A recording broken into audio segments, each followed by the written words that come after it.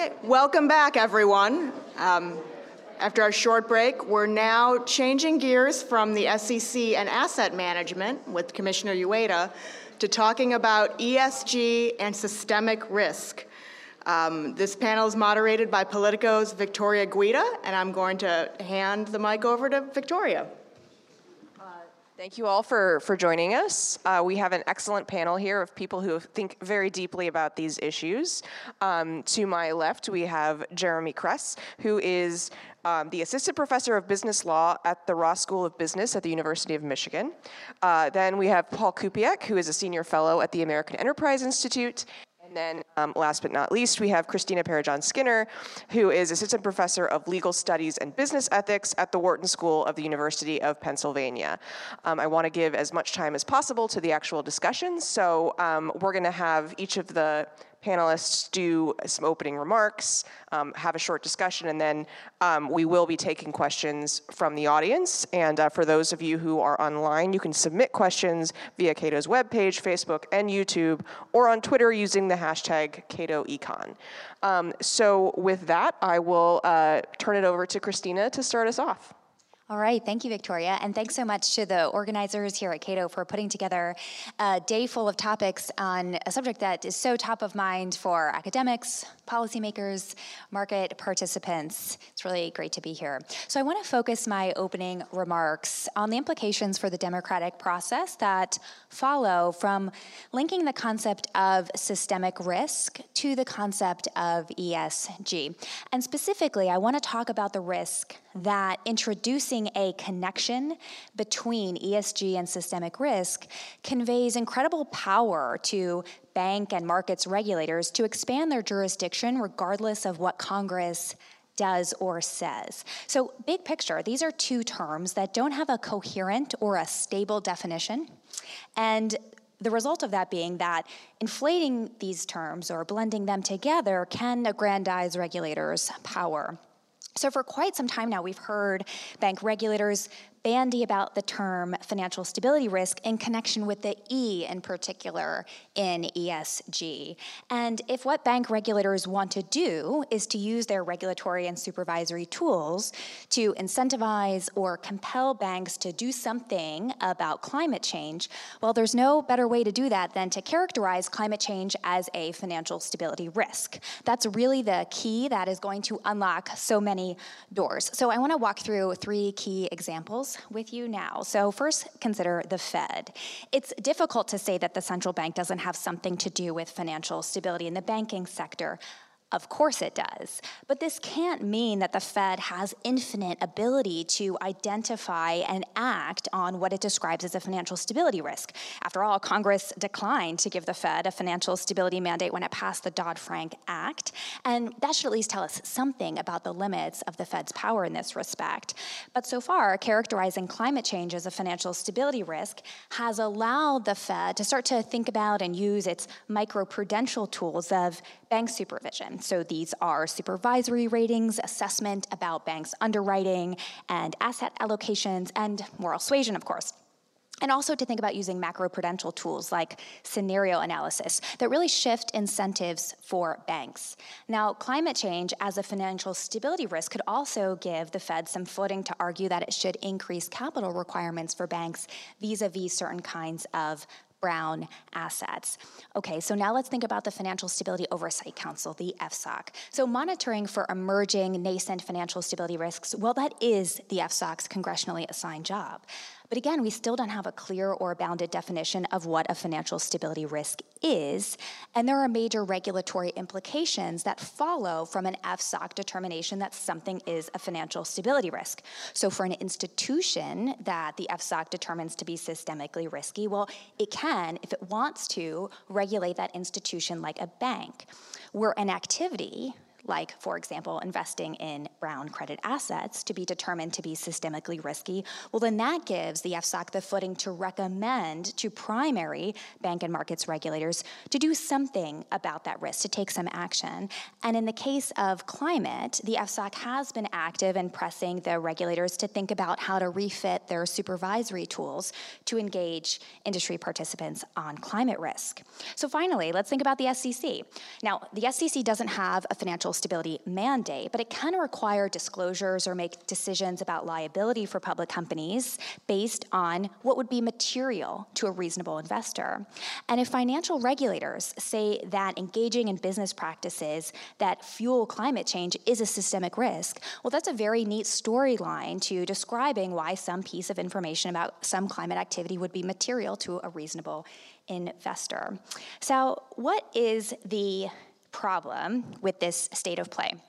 Now, to wrap up, I want to draw attention to two main points. The first is about accountability, and the second is about independence. So regarding accountability, the attempt to define climate or anything else under the heading of ESG as a financial stability risk is ultimately a path to end running Congress and expanding a bank regulator's own mandate.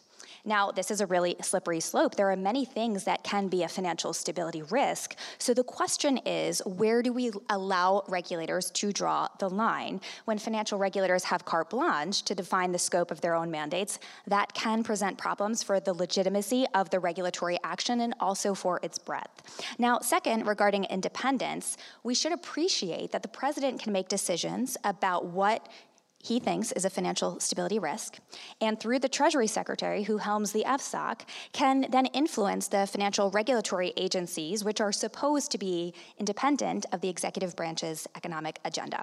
So to conclude, although addressing systemic risk is incredibly important, it's equally important to reflect on the big picture fact that making a factual determination that not advancing some ESG goals is tantamount to fueling systemic risk essentially becomes a legal fait accompli, a mechanism for expanding bank regulators' authority over an important yet still contentious issue that really should be further worked out by Congress.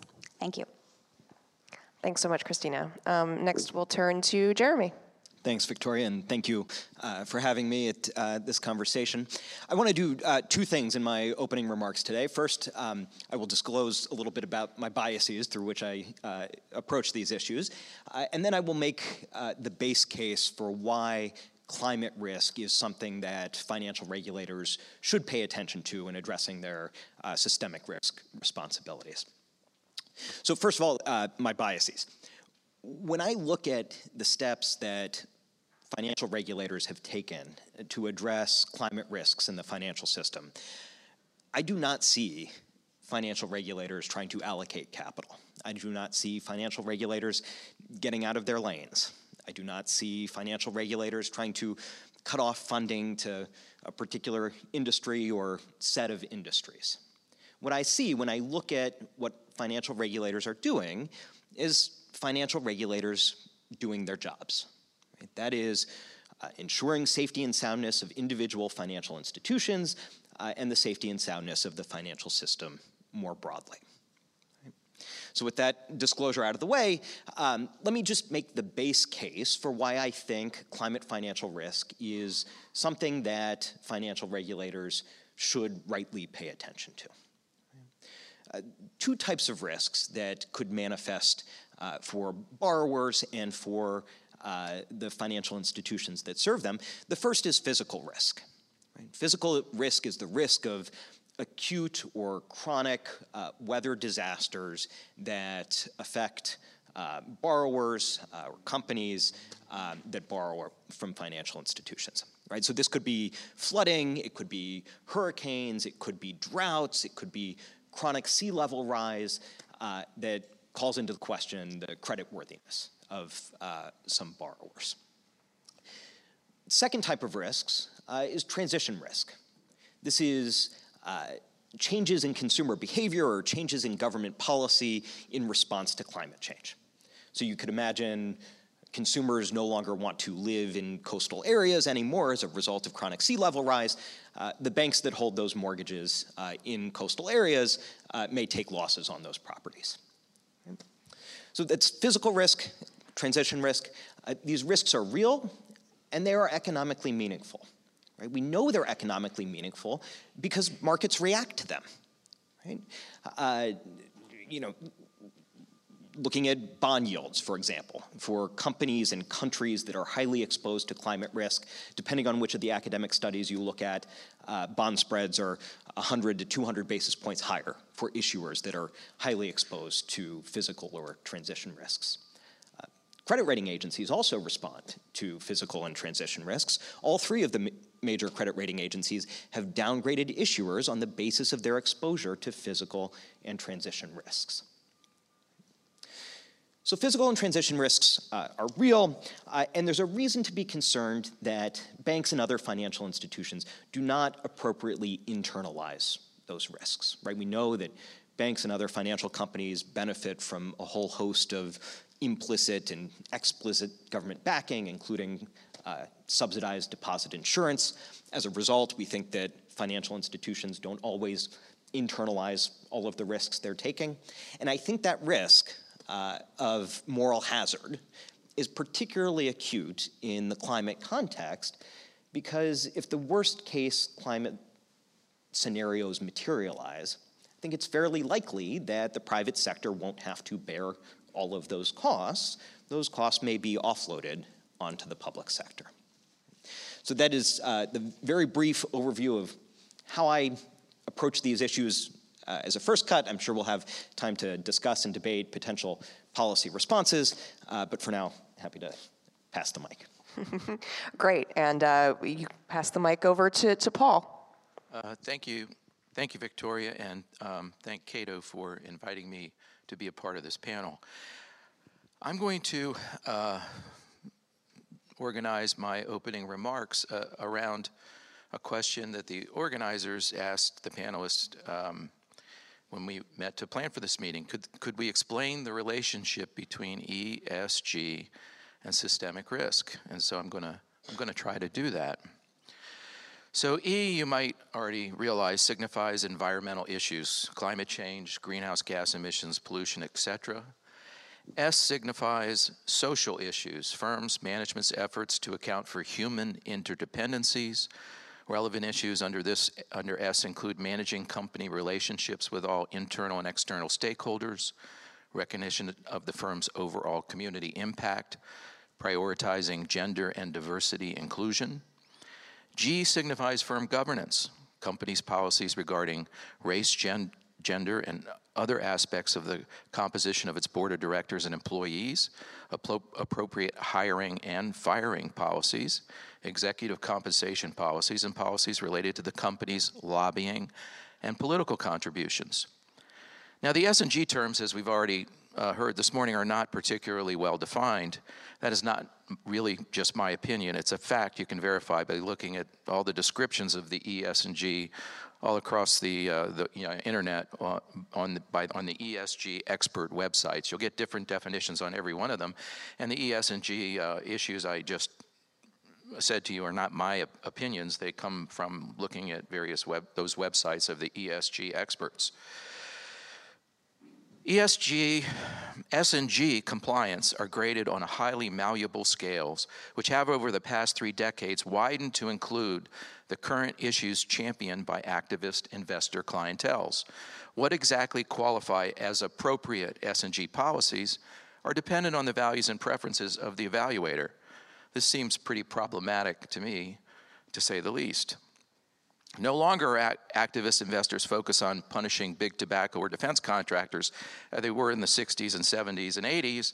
Today, activists are concerned with forcing corporations to adopt their preferences when it comes to hiring policies, layoff and pay practices, policies in the race, gender, and ethnic diversity, composition of their boards of directors and employees, and to actively lobby for controversial legislation supported by activist investors on topics related to abortion, school choice, LGBTQ+ rights, among other issues. I think you've all seen that in the news over the past year. Active investors began focusing on E probably around 1962 with the publication of Rachel Carson's Silent Spring. The movement matured during the 60s, and by 1970 we had the first Earth Day and the creation of the Environmental Protection Agency. Richard Nixon signed that law in December 1970. In the last decade or so, environmental crusaders against GHG emitting companies have been amplified. The crusade has been amplified by billionaires who frequent Davos World Forum meetings in their private jets. Activist ideologues convinced the UN that climate change activism could be used as a cudgel to extract hundreds of millions, if not billions, of dollars in climate change reparations from advanced Western nations. Never a group to ignore a profitable grift, UN officials formed climate change committees that argued for global corporate GHG measurement and disclosure standards and for taxing developed Western nations to fund less developed countries' transition to green energy and compensate them for global warming extreme weather events allegedly caused by rich nations' use of fossil fuels. And you've probably watched the news in the last few days as our president has pledged hundreds of millions of dollars of our taxpayer money to various climate change UN initiatives at the COP 27 or whatever it's called. To date, the E of ESG is the only component that's allegedly been linked to financial sector systemic risk, not only by activist investors, but by activist financial regulators in the United States, as Christine has already spoken about, and by activist regulators in Europe. But the solutions championed by these activists, imposing new regulations to make it difficult for GHG-intensive companies to access capital, ignore the impacts these solutions will likely have in creating systemic risk in the S component of ESG, the social component. Over the past 100 years, fossil fuels have provided an affordable, reliable energy supply, at least until the last year, and the petrochemicals, plastics, and fertilizers used in modern agriculture and in so many modern consumer products and life-saving medical devices. You know, like the valve that fixed my wife's heart, a couple of years ago. It's not an overstatement to say that fossil fuels and their derivative products are perhaps the single most important driver of the massive improvements in the standard of living enjoyed by billions of people living in developed and, to a lesser degree, developing economies. In other words, the social benefits, the S associated with fossil fuels, are enormous. Without fossil fuels, we would not have experienced the industrialization, technological innovation, and specialization of labor that had driven productivity gains in modern economies. While pollution has been an issue, there has been tremendous progress on pollution abatement in my own lifetime, and I see no reason why this won't continue. Ignoring the tangible, socially valuable, positive externalities afforded by fossil fuels is short-sighted in the extreme. Restricting GHG-intensive companies' access to capital will have huge negative implications for the S component of ESG. So we have the systemic risk, the response to supposed systemic risk in E, going to spark huge systemic risk in S. Indeed, without affordable, reliable substitutes, choking off fossil fuel supplies, using financial regulations will impose massive reductions in our standard of living, as we're already beginning to see today in the US and Europe, not to mention the spike in inflation. Adopting unwarranted policies that treat E as an existential threat will create enormous systemic risk in the S component of ESG. And I'm happy to go back and talk about extreme weather in the questions that follow, but thank you very much. Thanks so much. Great table setting there by the three of you. And, jumping off of Paul's remarks, it does seem like the bulk of our discussion is going to be on the climate front. But before we dig a little deeper into that, I did want to focus a bit on the S and the G. As Paul suggested, this hasn't really been as much of a focus in terms of the U.S. financial regulators. But I wanted to ask, Jeremy, I'll start with you. Do you think that there are S and the G issues, whether connected to E or not, that pose systemic risk issues? So I think, Victoria, it's they're all kind of related, right? In fact, there's a growing literature that connects stronger scores on ESG metrics of financial institutions with lower overall systemic risk. So, and recognizing some of the limitations of this ESG scoring that Commissioner Ueda and Paul brought up, but there are reputable studies. I wrote down Chiaramonte et al., Avoye et al., Caroline Bax et al., all finding correlations between banks' ESG scores and their contributions to systemic risk, right? The better they perform on ESG, the lower their contribution to systemic risk using various systemic risk metrics like S-risk and conditional value at risk. So quoting from Chiaramonte, when considering aggregated ESG scores, engagement in corporate social responsibility practices is associated with higher stability, i.e. lower default risk during crisis. It also seems to encourage more prudent banking activities, fostering more stable relationships with the financial community and enhancing reputation. I think that the G factor, is something that bank regulators have recognized for a long time is relevant to systemic risk, right? That's why management is one of the primary components that supervisors look at when evaluating banks' annual supervisory ratings. That's why the Dodd-Frank Act required large bank holding companies to establish risk management committees. That's why the Dodd-Frank Act required the regulators to issue rules about incentive compensation. Those rules, of course, still are not finished. But I think, there is that growing body of literature, and then the fact that governance has been central to how financial regulators have thought about systemic risk for decades does suggest that there is a connection.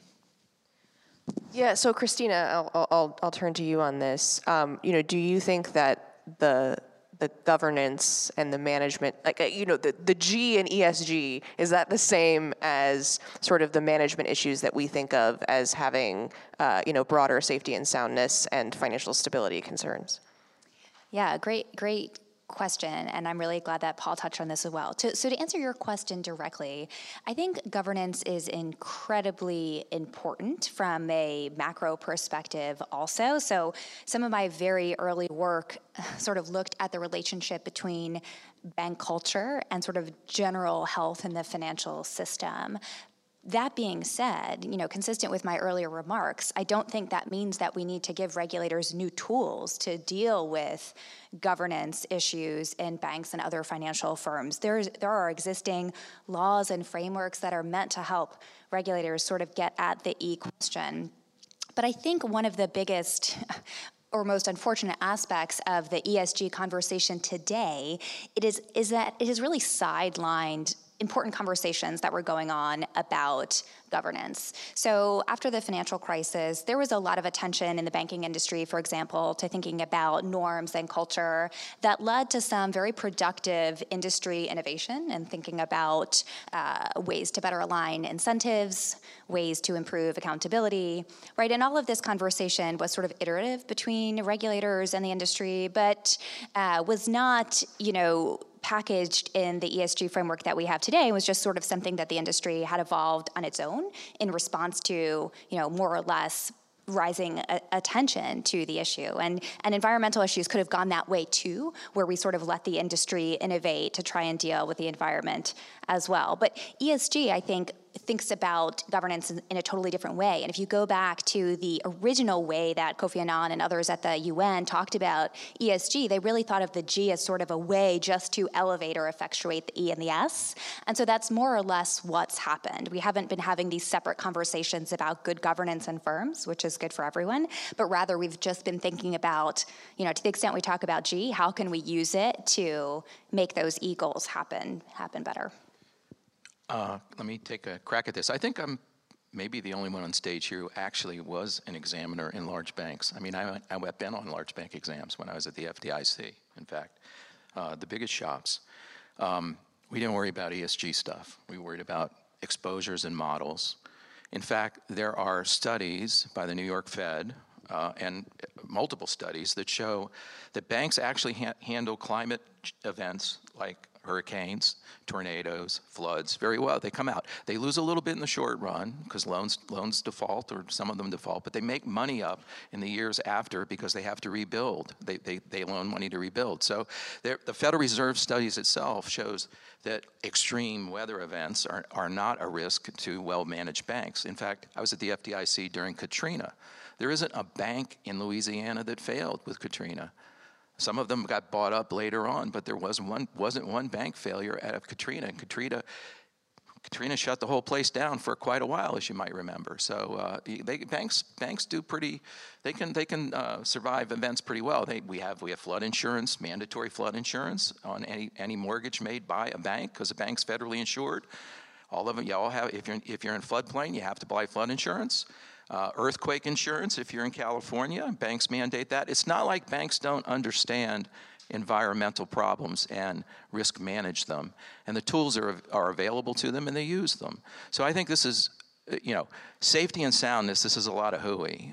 Climate change, banks can manage it. I think if you ask Jamie Dimon, he would not be worried about extreme weather events affecting J.P. Morgan Chase. I just don't think that's true. And I can also say the whole issue about coastal building and all that. I get probably three phone calls and postcards a week wanting to buy my house in Bethany Beach, right? Nobody seems to be very scared about it floating away. And I can tell you many other people have that same. I think the price appreciation in Florida along the coast was higher pretty much than most any other place in the nation over the last few years. So I think the people vote with their feet, and I think the people are not really particularly concerned about this. If you're in Florida, you have to pay high flood insurance rates. If you're at the beach, you have to pay flood insurance rates, or pay for it yourself, the whole house yourself, and not have a mortgage. I mean, there are things in place. So I really discount these stories, and I think that's what they are, stories. If I could just. We veered from S&G back to E, but I knew it would happen. I'm familiar with the New York Fed study that Paul cited, and I just want to point out some limitations of that study that the authors themselves acknowledge. That study, of course, was based only on physical risks, not transition risks. The study was based on historical data, does not take into account future climate projections. And the study only looked at acute events, did not take into account potential chronic changes like sea level rise or drought. So I take the study for what it's worth, but I just think some context is important. So what losses are associated with transitional risk? Has there been ever a transitional risk? It's completely in your mind. It's hypothetical. It doesn't exist. There are no losses. So can I just jump in here, because the Financial Stability Oversight Council has identified climate change as an emerging risk, which I think is in sort of an interesting way of posturing it, right? Which is basically like climate change is not currently a financial stability risk; it's an emerging risk. And so I wanted to maybe take a little bit of the heat off Jeremy up here, and ask Paul and Christina. We've seen, for example, wildfires in the West, right? So, I think that if there's anything that I've sort of been reinforced with lately, it's that we have no idea what's going to happen in the world. And so I'll pose something, sort of extreme, right? Like, let's say, the entire western half of the country is on fire. Does that pose a financial stability risk?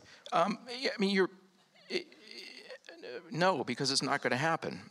If you actually go to the data from NOAA, there's no trend in the number of hot days between 1895 and 2017. 11 of the 12 years with the highest number of days occurred before, these are facts, before 1916. U.S. tornado activity shows no trend or a downward trend since 1954. Tropical storms, hurricanes, and accumulated cyclone energy show little trend since satellite measurements began in the early 1970s. Does that mean losses couldn't be bigger because cities are bigger, poor people live near the coast? No, losses could be bigger, but there's no evidence that hurricanes or their energy is getting any worse. Here's the one you just asked about. The number of U.S. wildfires shows no trend since 1985, and the global acreage burned has declined over the past decades. I can send you the sites for all these if you want.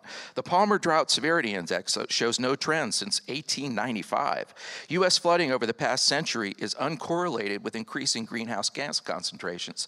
And there's all kinds of other data out there. So this whole notion that extreme weather events are just, we're about to have biblical plagues. I mean, this is really, really overplayed.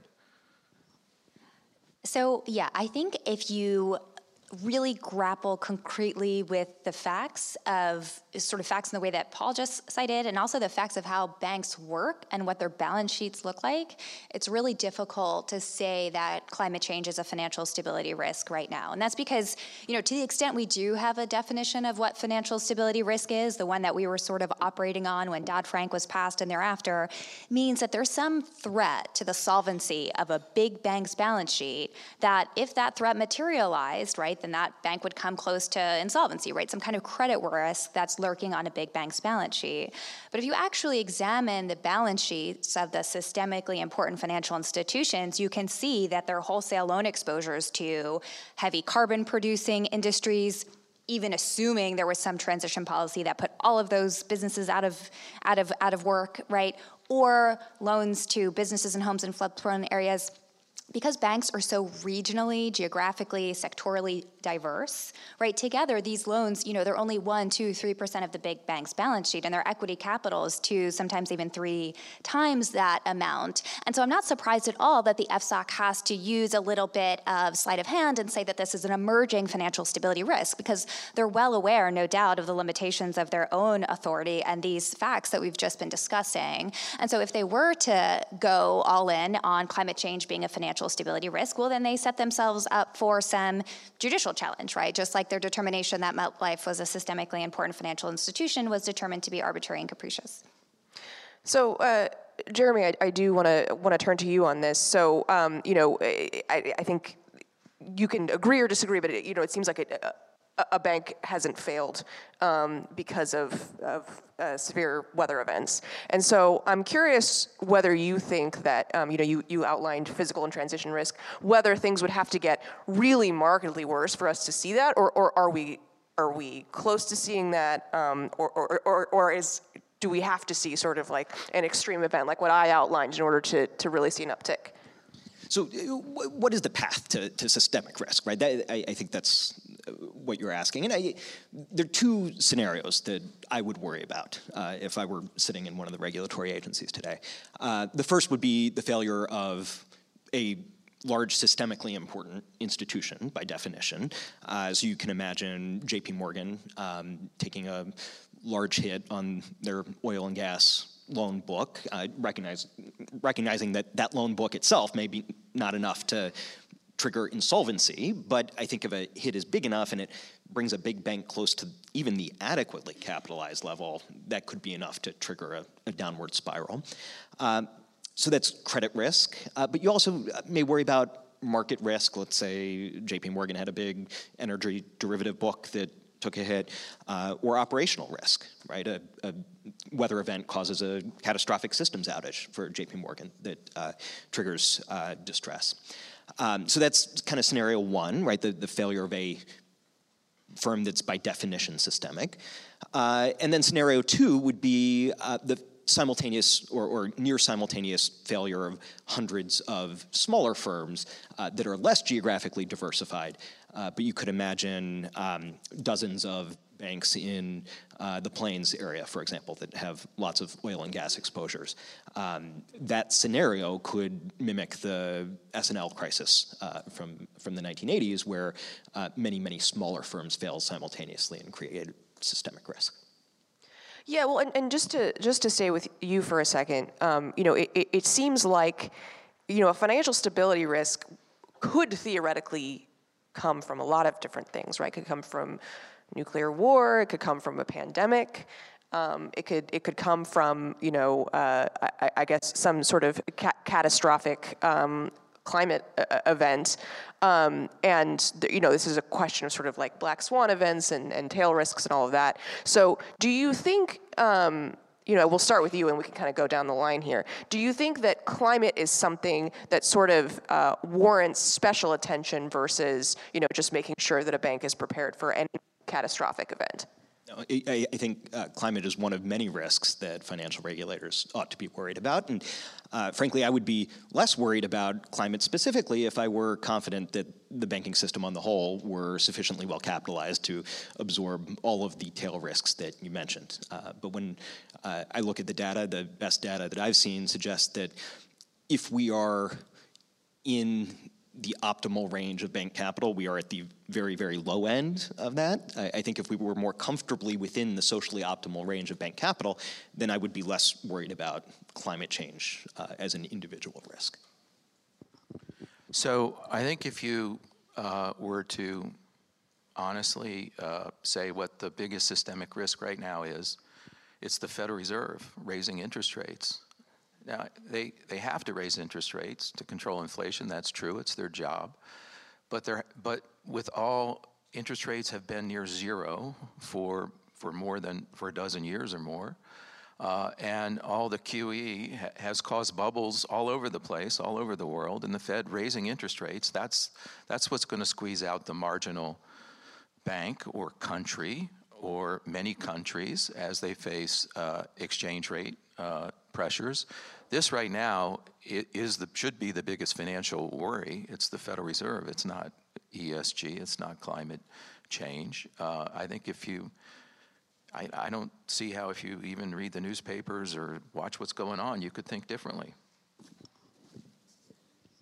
So I think the answer to how bank regulators, how the Fed should deal with tail risk is pretty simple. I mean, most of the provisions in the Federal Reserve Act, the discount window, emergency liquidity facilities, right, all of these instruments of monetary policy are generally agnostic as to the cause of a shock, right? It doesn't really matter what causes instability in the economy. The Fed has a range of tools at its disposal to help the financial system weather that storm. And the same should be true of its approach to dealing with tail risk, right? So as long as the banking sector is adequately capitalized to all types of exogenous risk, whether that's climate, nuclear, pandemic, inflation, what have you, then bank regulators have done their job and they shouldn't be doing anything else. And I think Jeremy and I may disagree about what adequate capitalization might mean, but the principle holds true. For bank regulators to do something more than that, I think is an effort to engage in capital allocation to try and affect the flow of capital from banks. We were talking about asset managers before and their effort to affect the flow of capital. So I do want to remind people that we're going to be taking questions soon. So be thinking of anything else that you want to add to this conversation. I feel like we're almost just getting started here. So I do want to ask a sort of a weedsier question, which is, for the largest institutions, they're required to come up with resolution plans for what would happen in the event of failure, and we sort of have stress testing, which obviously the regulators are doing sort of a stress test light for climate. They're doing climate scenario analysis. So I'm curious, it's kind of, we'll see with the ideological distribution up here. I'll be interested to hear what Paul and Christina's answer is. But what do you think regulators should do next on this front? And maybe more to what Paul and Christina might think, what is the worst thing that they could do on this front? Yeah, so it's kind of funny. I have spent probably 20-some years in the Federal Reserve and FDIC writing about capital requirements and working on capital requirements. And I'm not the one worried about insufficient capital at banks. I mean, the biggest banks in the U.S., the G-SIBs, are the strongest capitalized banks on the planet, the face of the planet. They are. Put your money in pick a bank, J.P. Morgan. I mean, they're the safest institutions. We've put so many capital requirements in place, stress testing on top of it and all this. I mean, it's kind of strange that we're coming back thinking that capital is insufficient at the largest banks. I mean, they're as well capitalized as they've ever been in modern history. They have huge portfolios of basically reserves at the Fed. I mean, it's quite shocking if you look at what's happened to them since Dodd-Frank. I mean, they don't really do that much lending anymore. The lending's gone all outside the banking system. So all these regulations that impose higher and higher capital requirements on the banks, push financial activity other places where it's not regulated. So, I mean, I think you need to worry about that too. And I'll leave it at that.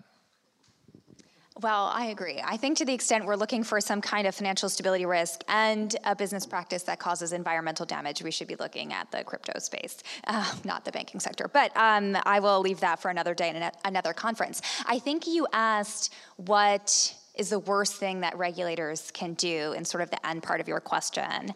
I think the worst thing that the composite of bank and market regulators could do is to really be successful in incentivizing banks and other capital allocators to divest from U.S. oil and gas. I think that's incredibly dangerous from a national security standpoint, and so I think that's the worst thing we could do, right? We know that demand for fossil fuels is not decreasing, so to the extent we force the production outside of the U.S. to the OPEC states, to Russia, that puts our energy security position in an incredibly perilous place, and giving those sovereigns more geopolitical power is not, I think, a smart strategy. And so what the financial regulators are doing is not happening in a vacuum, and so that's what I worry about a lot also. So, if I could just sketch out an agenda for the next 2 years of the Biden administration, I think, step number one, is data collection and analysis, right? Just understanding where we are. I think that's what the Fed is starting to do with its pilot scenario analysis, involving the climate scientists early as well. With all due respect to Paul, I think getting scientists with an accurate view of climate change in the room is important. And then identifying what the market failures are, right? Because if there is going to be regulation, it's got to be in response to a market failure, and analyzing whether there could be problematic externalities that warrant regulatory or supervisory intervention. And at that point, once you've done that analysis, you can make some decisions about, is a lighter touch supervisory approach enough, whether it's non-binding stress tests or risk management guidance. If I could go back and amend my prior answer, even if we had a sufficiently well-capitalized banking system, I think climate risk is still something you would want to look at on the supervisory side, just like supervisors should still ask banks, what's your pandemic preparedness plan? What's your nuclear war preparedness plan? I think climate risk should still be on that supervisory differential.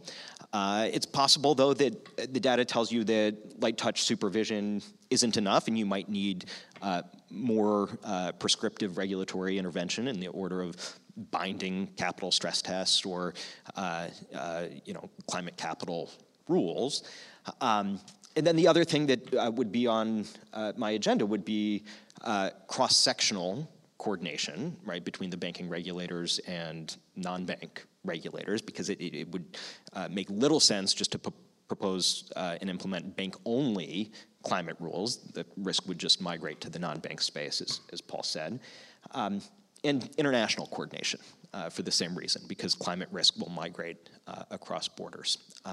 And if I could just answer the question about what's the worst thing that could happen in this space, one of the things I worry about is that the U.S. is lagging what international regulators and what standard-setting bodies are doing globally. We could end up with a situation where the U.S. becomes the go-to source for financing for climate-intensive issuers. And I worry long-term, if the United States doesn't keep pace, that we will become increasingly exposed to climate financial risk. So international coordination needs to remain a priority. Could we talk about the real scientists, those climate change guys? Do you know that the mainstream climate models like the IPCC overestimates the actual temperature trend by a factor of 2? So they're really wrong.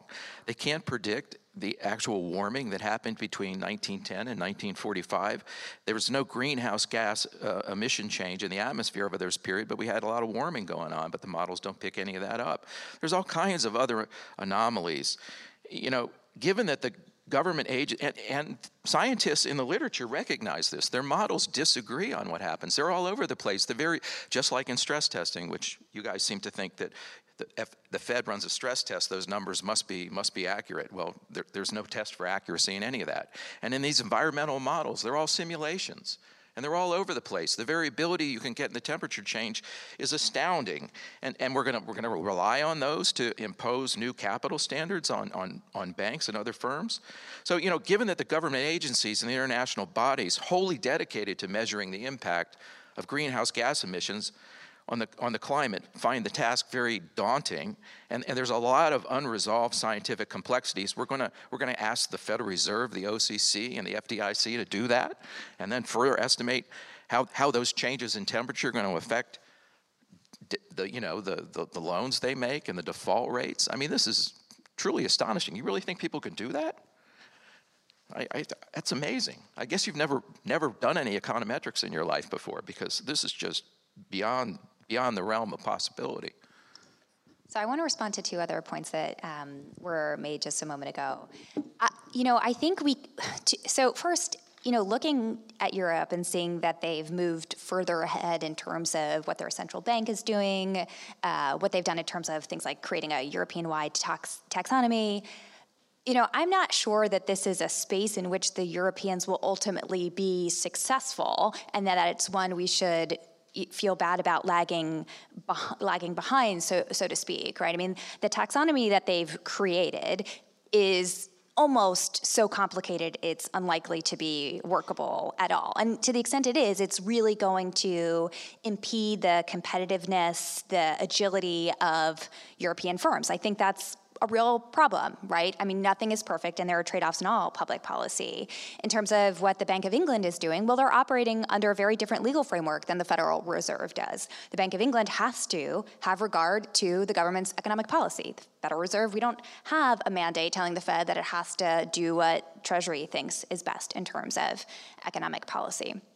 The second point I want to make is that to the extent that issuers flock to the U.S. For funding fossil fuel producers, I'm actually happy with that result, because I'm very comfortable with the legal framework that we have among our capital markets authorities, the SEC, among bank regulators, and at the EPA. And I'd much rather have fossil fuel production happen here for both geopolitical and safety and soundness reasons than other places in the world.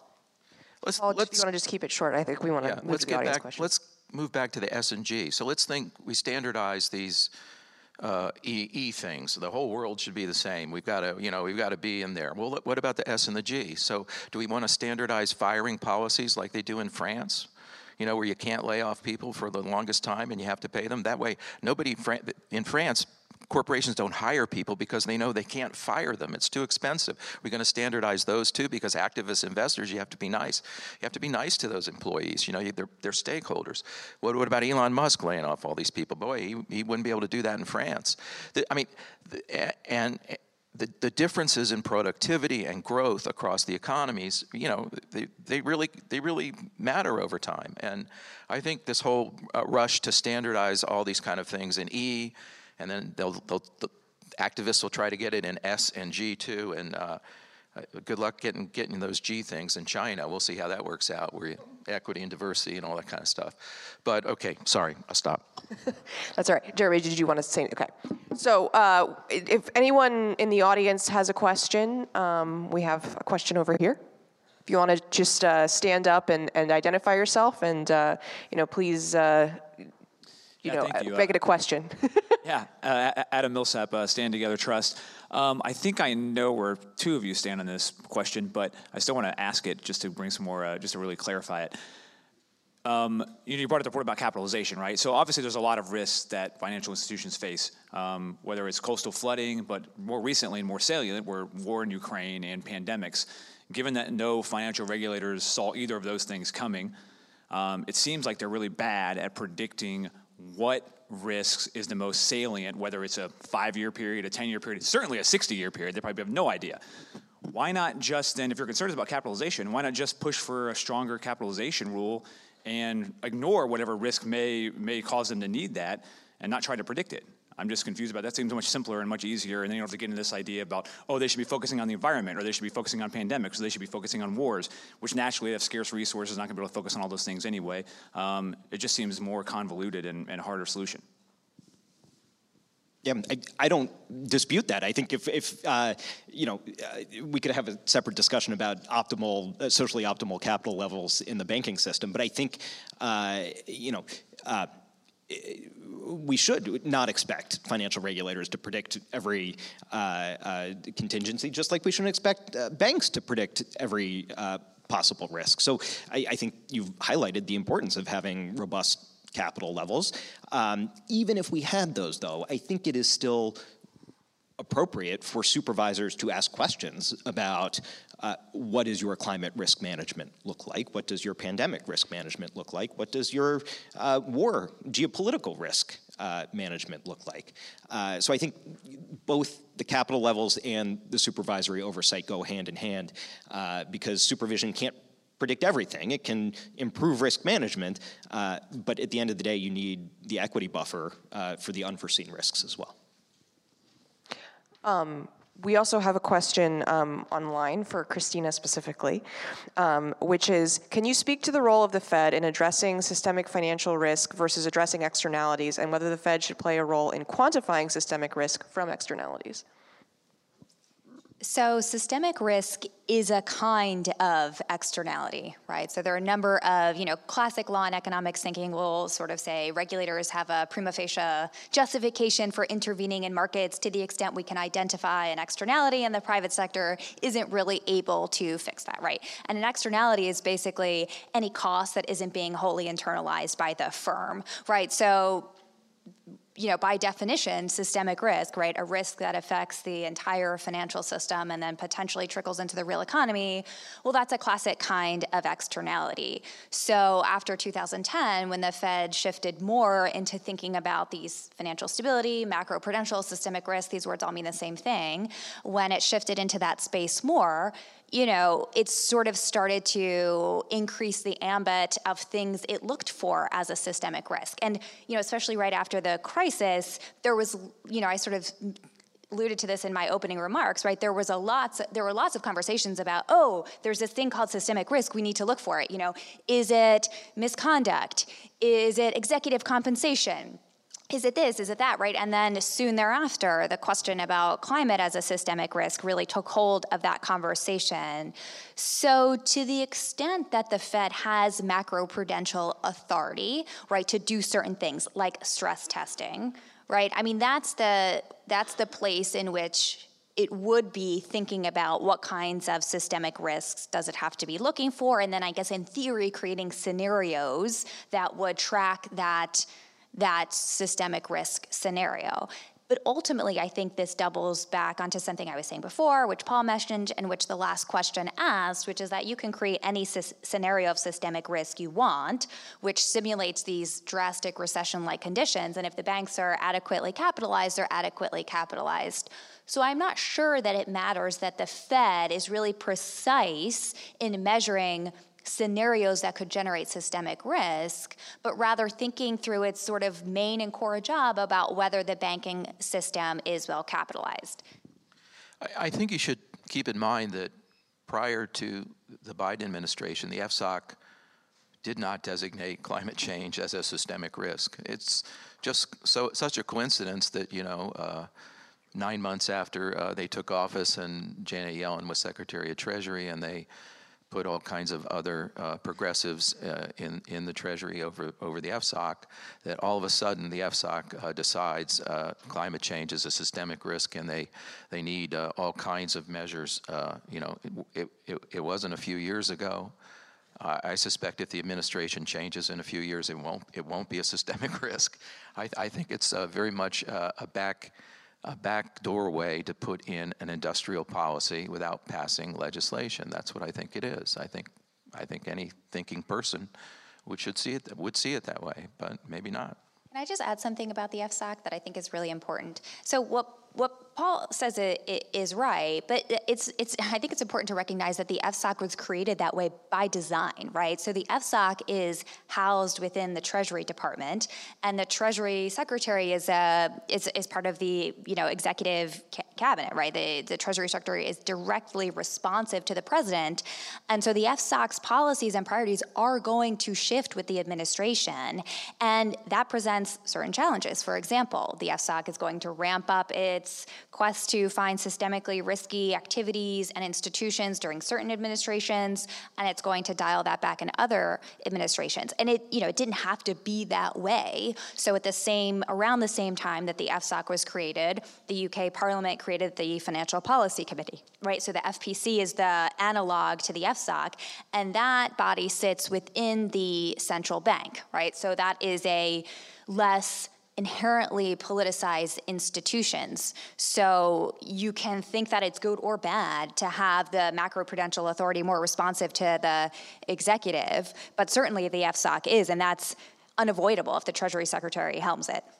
Systemic risk is mentioned 39 times in the Dodd-Frank Act. It is never defined anywhere in the Dodd-Frank Act. Do we have any more questions in the room? I think I saw Bert over here. And name and attribution, please. Yeah, Bert Ely, adjunct scholar here at Cato and an independent financial consultant. The question is going to focus on environmental risk.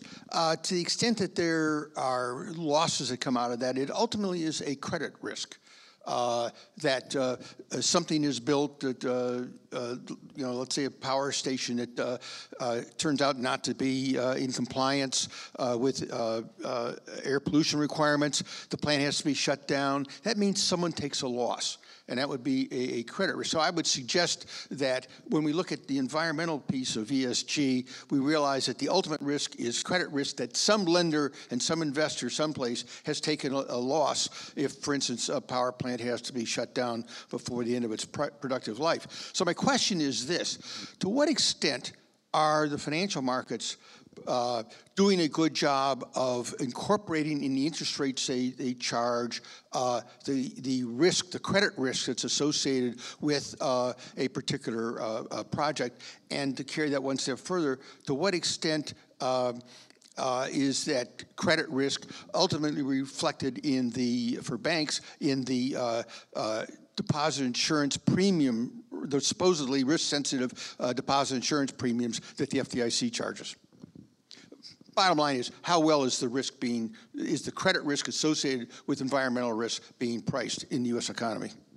Bert, I'll take this on to start with. So I think you've seen over the last, 40, 50 years, a number of cycles in Texas, Louisiana, as the price of oil went up and the price of oil went down and firms went bankrupt. And I think some banks defaulted from their energy loans. Then they learned their lesson, and it was hard for energy companies to get loans again. And time went on, and people forgot the last crisis. And so, bankers aren't perfect at this, but bankers certainly understand that lending to energy firms can be risky, and there's lots of things that can cause the risk. It can be an environmental stoppage, as you mentioned, or it could be the price of oil goes negative, as it did in the COVID crisis, and everybody stopped fracking, and there was all concern about huge defaults in the oil and gas industry, which I don't think materialized. But yeah, so it's not like credit risk in the energy sector is unknown and been dealt with. And I don't think I think everybody views that as at sometimes a profit opportunity, at sometimes a cost center when they screwed up. But I don't think they think of it as a systemic risk, at least not before the FSOC report. I mean, that would be my opinion. Yeah, I think climate risk is starting to be priced in. I said in my opening remarks, you can look at various academic studies suggesting 100 basis point, 200 basis point bond spreads for companies or issuers that are exposed to physical or transition risk. I think there's a question of whether that's sufficiently high, or whether bank credit is being still underpriced based on economic and climate projections. I don't think it is being reflected in positive insurance premiums because right now I think bank supervisory assessments are agnostic to climate risks. And the last thing I will say, recognizing your question focused on credit risk, don't forget market risk and operational risk, both of which I think in the climate context could develop into systemic risks in the future. I think we have time for one more quick question. I see another question over here in the back. And remember, please introduce yourself and speak into the mic. Thanks. Thanks, Bonnie Wachtel. By the way, according to Warren Buffett, there's no need to price in any of this into insurance premiums. He hasn't seen any reason. My question goes to Jeremy, and thank you very much for coming today. I want to pick up on the fact that you were referring back to climate scientists, because I don't think there's anything more disturbing in the progressive agenda here than the corruption of science, which, as Paul pointed out, seems to rest on unvalidated models and suppression of dissent.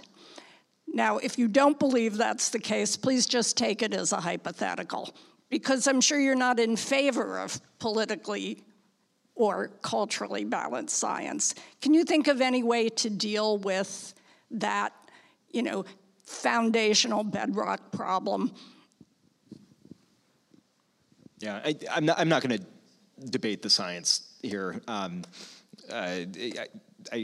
hope and trust that our agencies are doing impartial analysis on that front, and I'm not going to get into the science. All right, well, with that, I think we're going to end right on time, which is very exciting. We're going to now take a 15-minute break. Please join us back at 11:30 for the panel discussion, ESG and Corporate Governance, moderated by Ellen Myers, a reporter at CQ Roll Call. Thanks to all of you. Thank you very much to this panel. Hope everyone enjoyed it as much as I did.